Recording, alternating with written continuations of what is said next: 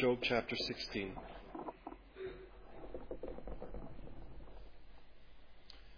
Job has lost everything, or so it would seem. He's lost his children, his possessions, his health, the voice and presence of God himself.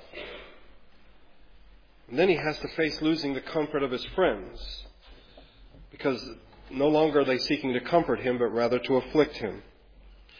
As we noted last week, in this second cycle of speeches, the tone is harsher, the attacks are more personal, and any sensitivity to Job and his situation are long gone.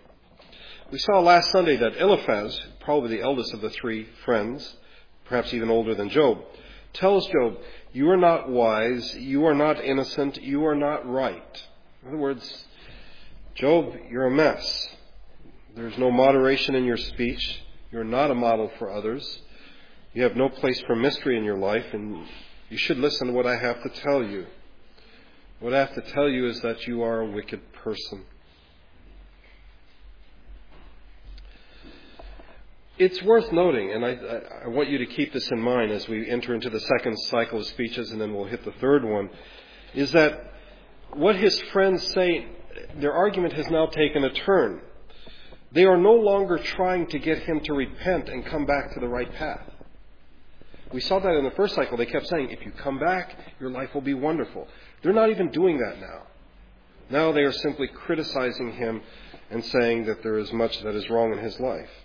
As a result, Job feels alone, completely isolated.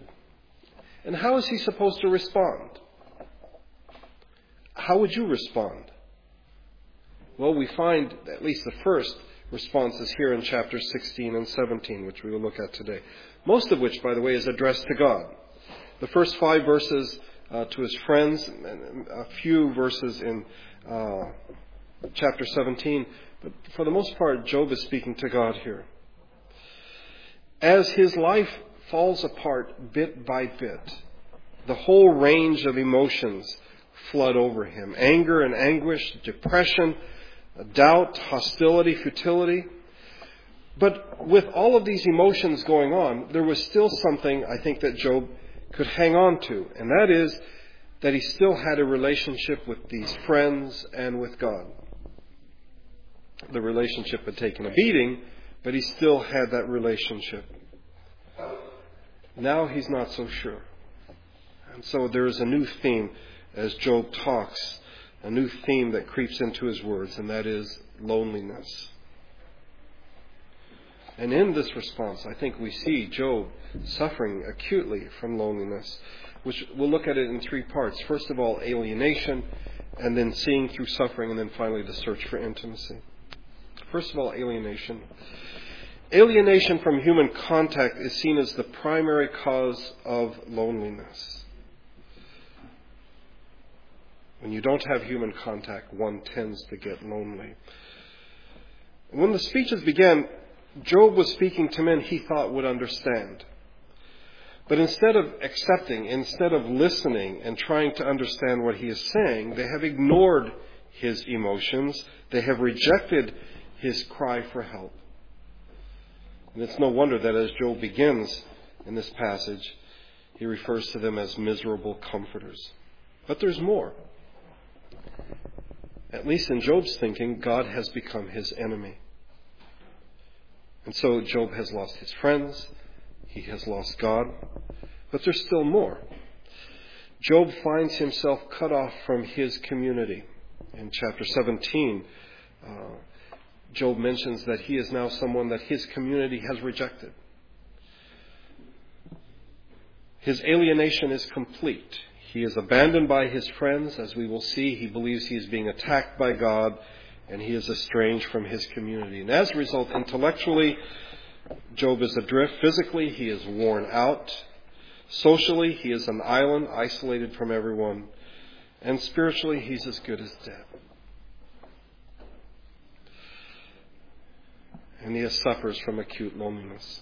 Follow along, if you would, as I read the first 5 verses here in Job chapter 16.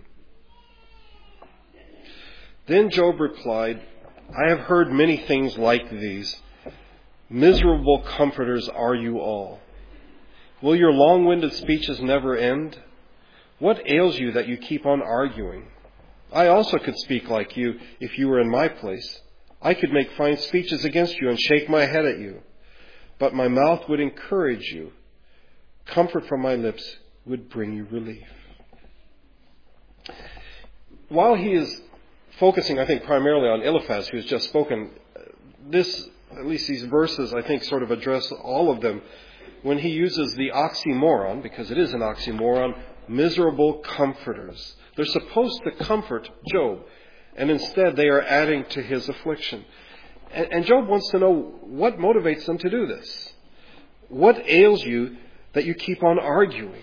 I mean, what exactly keeps you going? Why don't, if you think I'm in the wrong and I'm a terrible person, then why don't you just sit there and be quiet? And instead, why do you keep on talking these long-winded speeches? Job speculates that if he were in their places, if we could trade places, that he could make fine speeches against them. He could shake his head at them and say, I know why this has happened to you. But he says that he would show more sympathy. He would seek to encourage them, to comfort them, to bring them relief. He's waiting for consolation, and he hasn't heard it yet. These miserable comforters who are supposed to be his friends. Verse 6 is sort of a transition, because in verse 7 he will now address God. But if you look at verse 6, yet if I speak, my pain is not relieved, and if I refrain, it does not go away. Job sort of breaks off suddenly as though a thought has occurred to him, and he wants to stop and think. There are times when you're supposed to speak, and there are times when you're supposed to be quiet. We're told this in the book of Ecclesiastes. There's a time for everything and a season for every activity under heaven, a time to be silent and a time to speak. And Job says, well, if I speak, my pain is not relieved, and if I'm silent, the pain doesn't go away. So what do I do? Be quiet and suffer, or speak and suffer? He really doesn't know, because God has worn him out. And in verses 6 through 17, we have an awful catalog of what Job imagines that God has done to him. Follow along, if you would, as I read. Surely, O God, you have worn me out. You have devastated my entire household. You have bound me, and it has become a witness. My gauntness rises up and testifies against me. God assails me and tears me in his anger and gnashes his teeth at me. My opponent fastens on me his piercing eyes. Men open their mouths to jeer at me. They strike my cheek in scorn and unite together against me. God has turned me over to evil men and thrown me into the clutches of the wicked. All was well with me, but he shattered me. He seized me by the neck and crushed me. He has made me his target. His archers surround me. Without pity, he pierces my kidneys and spills my gall on the ground. Again and again, he bursts upon me. He rushes at me like a warrior. I have sewed sackcloth over my skin and buried my brow in the dust.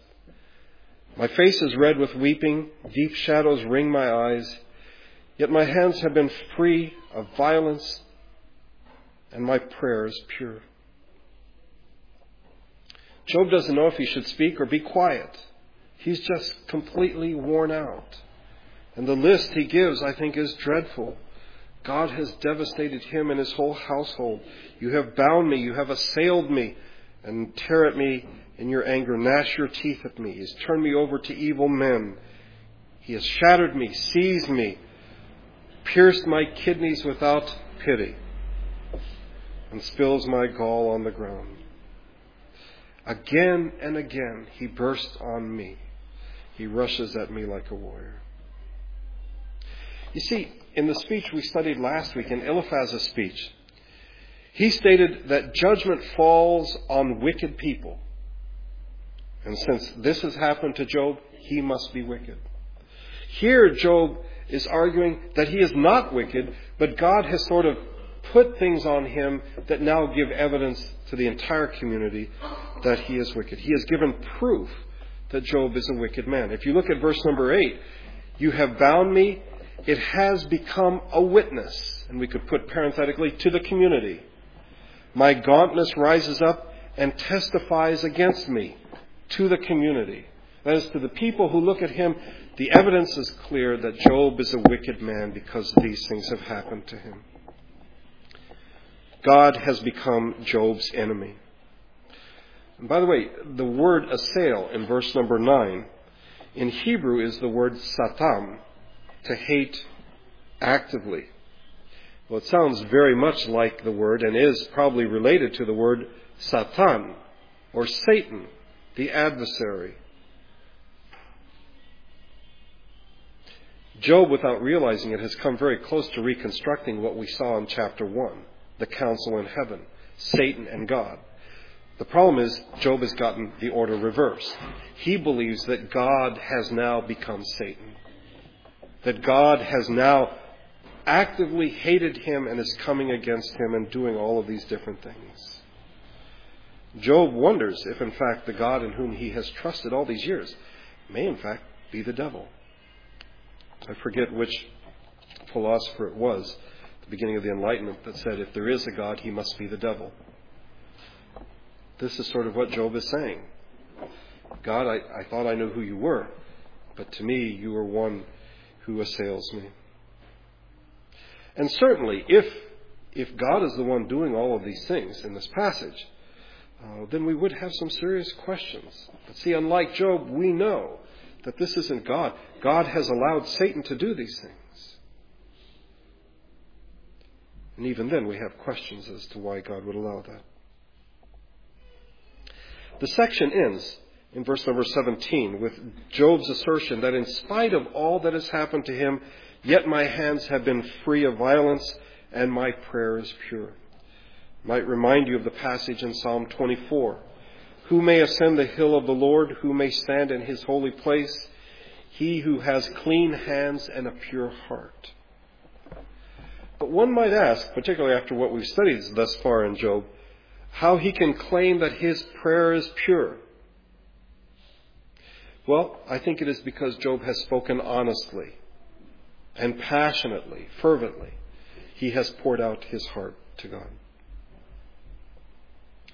And so there is that alienation from his friends, from his community, from his God. But the second part I want to look at with regard to loneliness is seeing through suffering. Suffering and loneliness are not without compensation.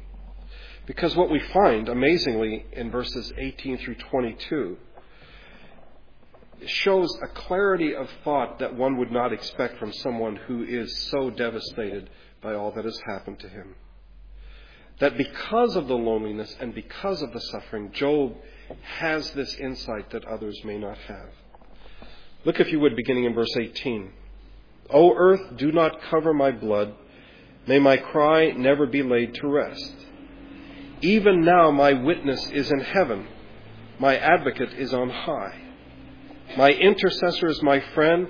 As my eyes pour out tears to God, on behalf of a man, he pleads with God as a man pleads for his friend. Only a few years will pass before I go on the journey of no return. The section begins with language that should remind us of Genesis chapter 4, the first murder committed in human history when Cain killed his brother Abel. And God came to Cain and asked him about his brother. And Cain said, am I my brother's keeper? And then God said, what have you done? Listen, your brother's blood cries out to me from the ground. And what does the blood cry out for? I think one would assume that it is to be avenged. Job does not want his blood to be covered up by the ground. He wants his cry to be heard. Why? Because he believes he's in the right. He is an innocent victim, just as Abel was, an innocent murder victim. And he wants his cries to be heard. He wants to be avenged. Some said that the crying of the blood of the innocent victim would only end when the blood was covered or when the act was avenged. Okay, Job, we'll not cover up your blood. We're going to wait until you are avenged. But who will make things right? Well, here Job comes through with clarity that is startling. He talks of a witness in heaven, an advocate on high, an intercessor who is his friend, one who will plead with him as a man pleads for a friend. Since no earthly party will come to his defense, his friends certainly won't, his community has rejected him, Job asserts that his defense, his witness, his advocate, his intercessor is in heaven. And who could this be? Is he thinking of some angel or some heavenly creature? No, I believe that Job is speaking of God. Okay, I'm confused. I thought God was the one who was tearing him apart. I thought God was the one who was assailing him. I thought God was the one who was Satan. Very close to being Satan. Yes, but God is a God of justice. And as such, Job is convinced he would make the perfect advocate. Job appeals to God's integrity, stating that God will testify to the truth of his claims. Even though the testimony that seems to be given right now in Job's life would go to the opposite direction. It's a risk on the part of Job, but it is the essence of faith. In Sunday school, we're going through the book of Habakkuk, where we find that verse repeated over and over again in the New Testament, the just will live by faith. And we've seen that faith is perceiving and believing the truth and acting and living as though it were the truth. But what is the truth? The truth is this, that God exists and that he is who he says he is. In this moment of clarity, Job affirms first that God exists, and secondly, that he is who he says he is. One who is just, one who speaks the truth, and one who will intercede for him as for a friend. We should mention in this vein, if you look ahead to verse number 3 of chapter 17, give me, O God, the pledge you demand. Who else will put up security for me? His friends won't vouch for him. In moral terms, they won't put up bail for him. But God will vouch for him. Because Job believes that God is who he says he is. And I think that Job understands this because of his suffering, because of his loneliness. He is given clarity that perhaps he would not have otherwise. Verse number 22, which we read, is also another verse of transition, in which Job points out with some urgency that his life is about over. And if God is going to advocate for him, be his advocate, be his intercessor, defend him, be a witness, he needs to do it pretty soon, because Job is about to go on the journey of which there is no return. He's about to die. And so God needs to do this now. Finally, we come to chapter 17 and our third point in discussing loneliness, and that is the search for intimacy. You see, spiritual vision, this insight, is not enough for a person who is suffering from loneliness. Remember, it is God who said, "It is not good that man should be alone." Unfortunately, most people have, I think, misunderstood that, because God then created Eve, and so people say, oh, God is saying that everyone needs to be married. Everyone needs to have a mate. And I think that is to understand that in a very, very narrow sense. As human beings, we need social connections. We need people around us. I think it is vital to human survival. And for all the spiritual insight that Job has just spoken of, he still needs contact. He needs friends. These friends aren't much of friends right now.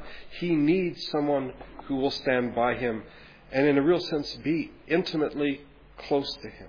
Be his friend. By the way, in the Philippines, we have many mates. We are not limited. Mate doesn't simply mean a spouse. We have schoolmates and batchmates and townmates and province mates and office mates. I think in our culture, we want to be connected to as many people as possible. I think that's biblical. And one might think, well, Job, you've just been given this amazing insight into the fact that God will stand up for you. What else do you need? He needs friends. He needs social contact. It is one of the great sins of the church that somehow we have denigrated the necessity of human contact. All we need is the Lord and we're fine. No, we need one another. We need human contact. And because of that, this is a very disturbing chapter. It is a very difficult chapter. In spite of his clarity, in spite of this insight he's been given, Job looks forward to death. And someone might complain it doesn't make sense to have this insight and then the next moment be in despair pointing to death. In fact, one commentator says, if we prefer to think that Job achieved some sort of spiritual breakthrough in chapter 16, it clearly did not last long. Well, I would remind you that Job is in pain. He is suffering. He is grieving. He is suffering the whole or experiencing the whole range of emotions. I think it is too much for us to expect that he would be entirely logical and entirely rational all throughout. Job is, above all things, a human being. And I think we are doing him a disservice if we say, well, Job, why the flip-flop? I think we just probably should go home and look in the mirror and we might have the answer to that. With regard to his friends, Job seems to have given up on them. They're a lost cause. They are miserable comforters. With regard to God, where he was sort of on one track, and that was the track of anger toward God, Job now seems to be of two minds. He's still afraid of God and still has a sense that God is being unjust. On the other hand, there is now a growing sense, and we saw it in his last speech and we see it here. It will be much more profound, I think, in the next speech. This growing sense that maybe not in this life, but at some point, somewhere, Job will be vindicated. God will make things right. But that moment hasn't come. Job is still in the midst of misery and anguish. And so let's read this. We won't go through it as carefully as we have chapter 16, but just try to understand or get a sense that emotionally he's all over the place. In terms of his audience, it's not quite clear, because in verses 3 and 4, it appears that he is addressing God. In verse 5 and verse 10, perhaps his friends. The rest of it, is he just talking to himself? It's not really clear, but this is a man who is devastated, and I think we should read it in that spirit. Follow along, if you would, as I read. My spirit is broken. My days are cut short. The grave awaits me. Surely mockers surround me. My eyes must dwell on their hostility. Give me, O God, the pledge you demand. Who else will put up security for me? You have closed their minds to understanding. Therefore you will not let them triumph. If a man denounces his friends for reward, the eyes of his children will fail. God has made me a byword to everyone, a man in whose face people spit. My eyes have grown dim with grief. My whole frame is but a shadow. Upright men are appalled at this. The innocent are aroused against the ungodly. Nevertheless, the righteous will hold to their ways, and those with clean hands will grow stronger. But come on, all of you, try again. I will not find a wise man among you. My days have passed. My plans are shattered, and so are the desires of my heart. These men turn night into day. In the face of darkness, they say, light is near. If the only home I hope for is the grave, if I spread out my bed in darkness, if I say to corruption, you are my father, and to the worm, my mother or my sister, where then is my hope? Who can see any hope for me? Will it go down to the gates of death? Will we descend together into the dust? I think Job is desperately alone and does not want to be alone. He doesn't want the intimacy of death, to say to corruption, you are my father, and to the worms that will eat your flesh, my mother, my sister. What he wants is hope. What he wants is someone to stand with him, so that he will not go into the grave alone. See, Job has lost the relationship with his friends. He has lost the bond with his transcendent God. He's lost his place in the community, a sense of being rooted. And only by a thread, I think, does his faith keep him together. Particularly as he suffers this loneliness. There are at least two forms of loneliness that we should make clear. The first is existential loneliness, to be cut off from all human relationships. And this can be devastating, but it is not necessarily fatal. But there is the essential loneliness, to be cut off from God without hope. And when this happens, life loses its meaning. Job has only a shred of faith, but this faith is enough to keep him miserable. Because remember what his wife said? Curse God, die, get it over with. And we've seen that the two options that most people, I think, would choose or think were viable, Job will not choose. He will not abandon his faith. He will not commit suicide. He will not do these two things. Which means he continues to suffer and suffer and suffer. Someone might come along and say, listen, just give up this belief in God. Change your religion. And then you'll have a better explanation. Or just kill yourself and get it over with. And Job will not do that. And as a result, he continues to suffer. But as we've seen, suffering has its uses. And chapter 16, that one short passage, I think is amazing because it shows us that in the midst of loneliness and suffering and devastation, we can still see the truth. There are two things that I want to speak of in closing. The first is, while we may gain insight for suffering, we are not to look for suffering. Okay? We should leave this to God. Okay?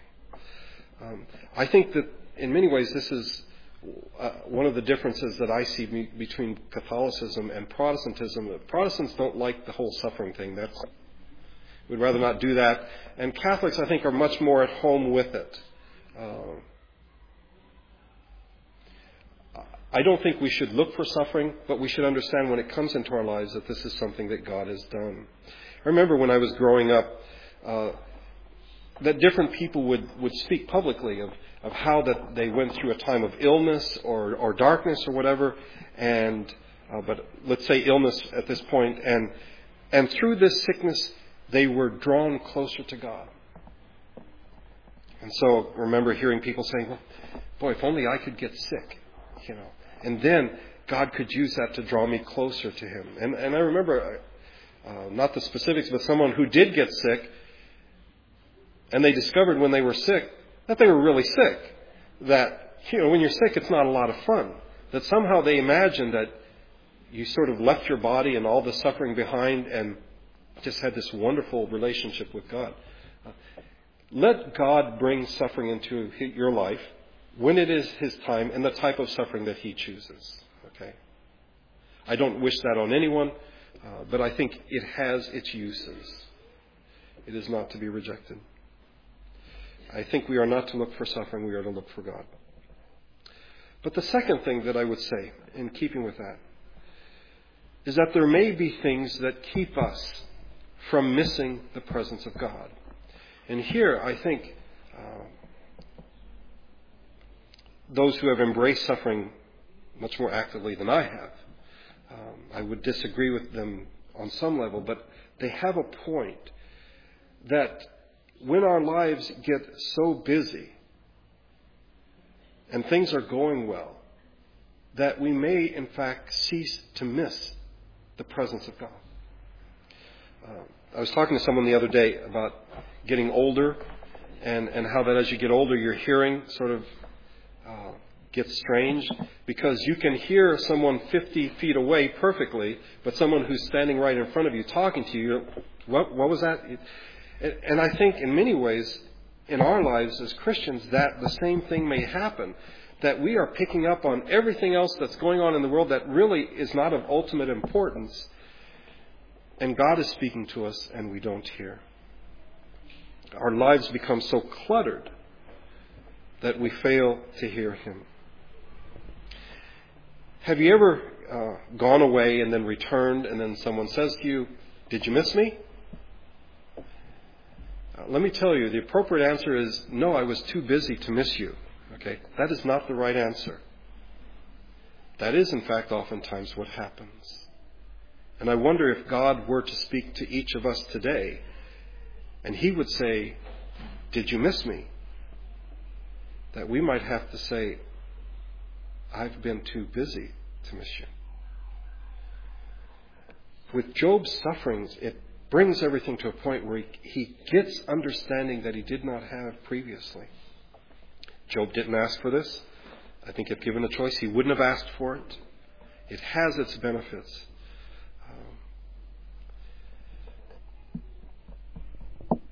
I think our lives are so filled with white noise that we don't hear God. And again, I don't think the answer is for us to go out and suffer. It's like, go out and suffer. Then you will know God. No. But I do think there is something to what we find in people in church history who have chosen to eliminate certain things from their lives so that they might hear God better.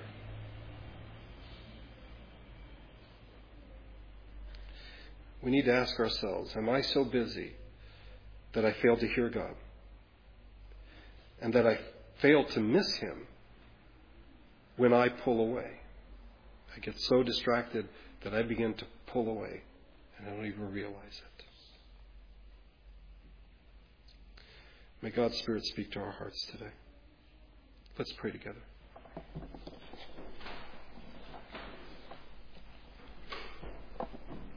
Father, it is not good for us to be alone.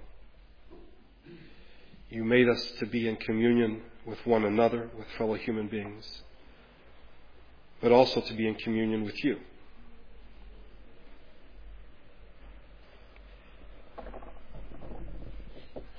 And we seem to understand what loneliness is when we miss human contact.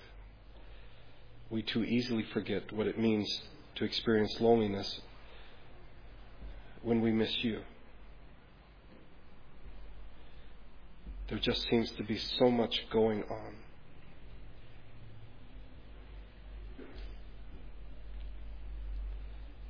That we don't hear you. We have no sense of your presence. We're just far too busy. We do not ask that you would bring suffering into our lives to bring clarity of thought. But may we take to heart the idea that perhaps there are things in our lives that need to go. That there are things that clutter up our lives unnecessarily. And may we in the process be drawn closer to you.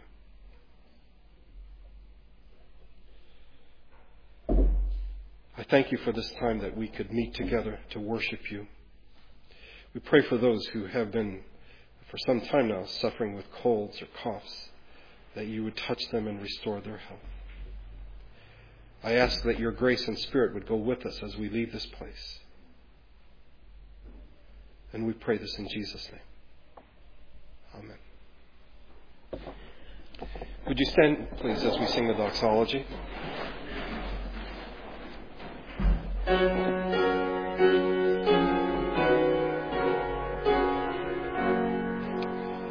Praise God.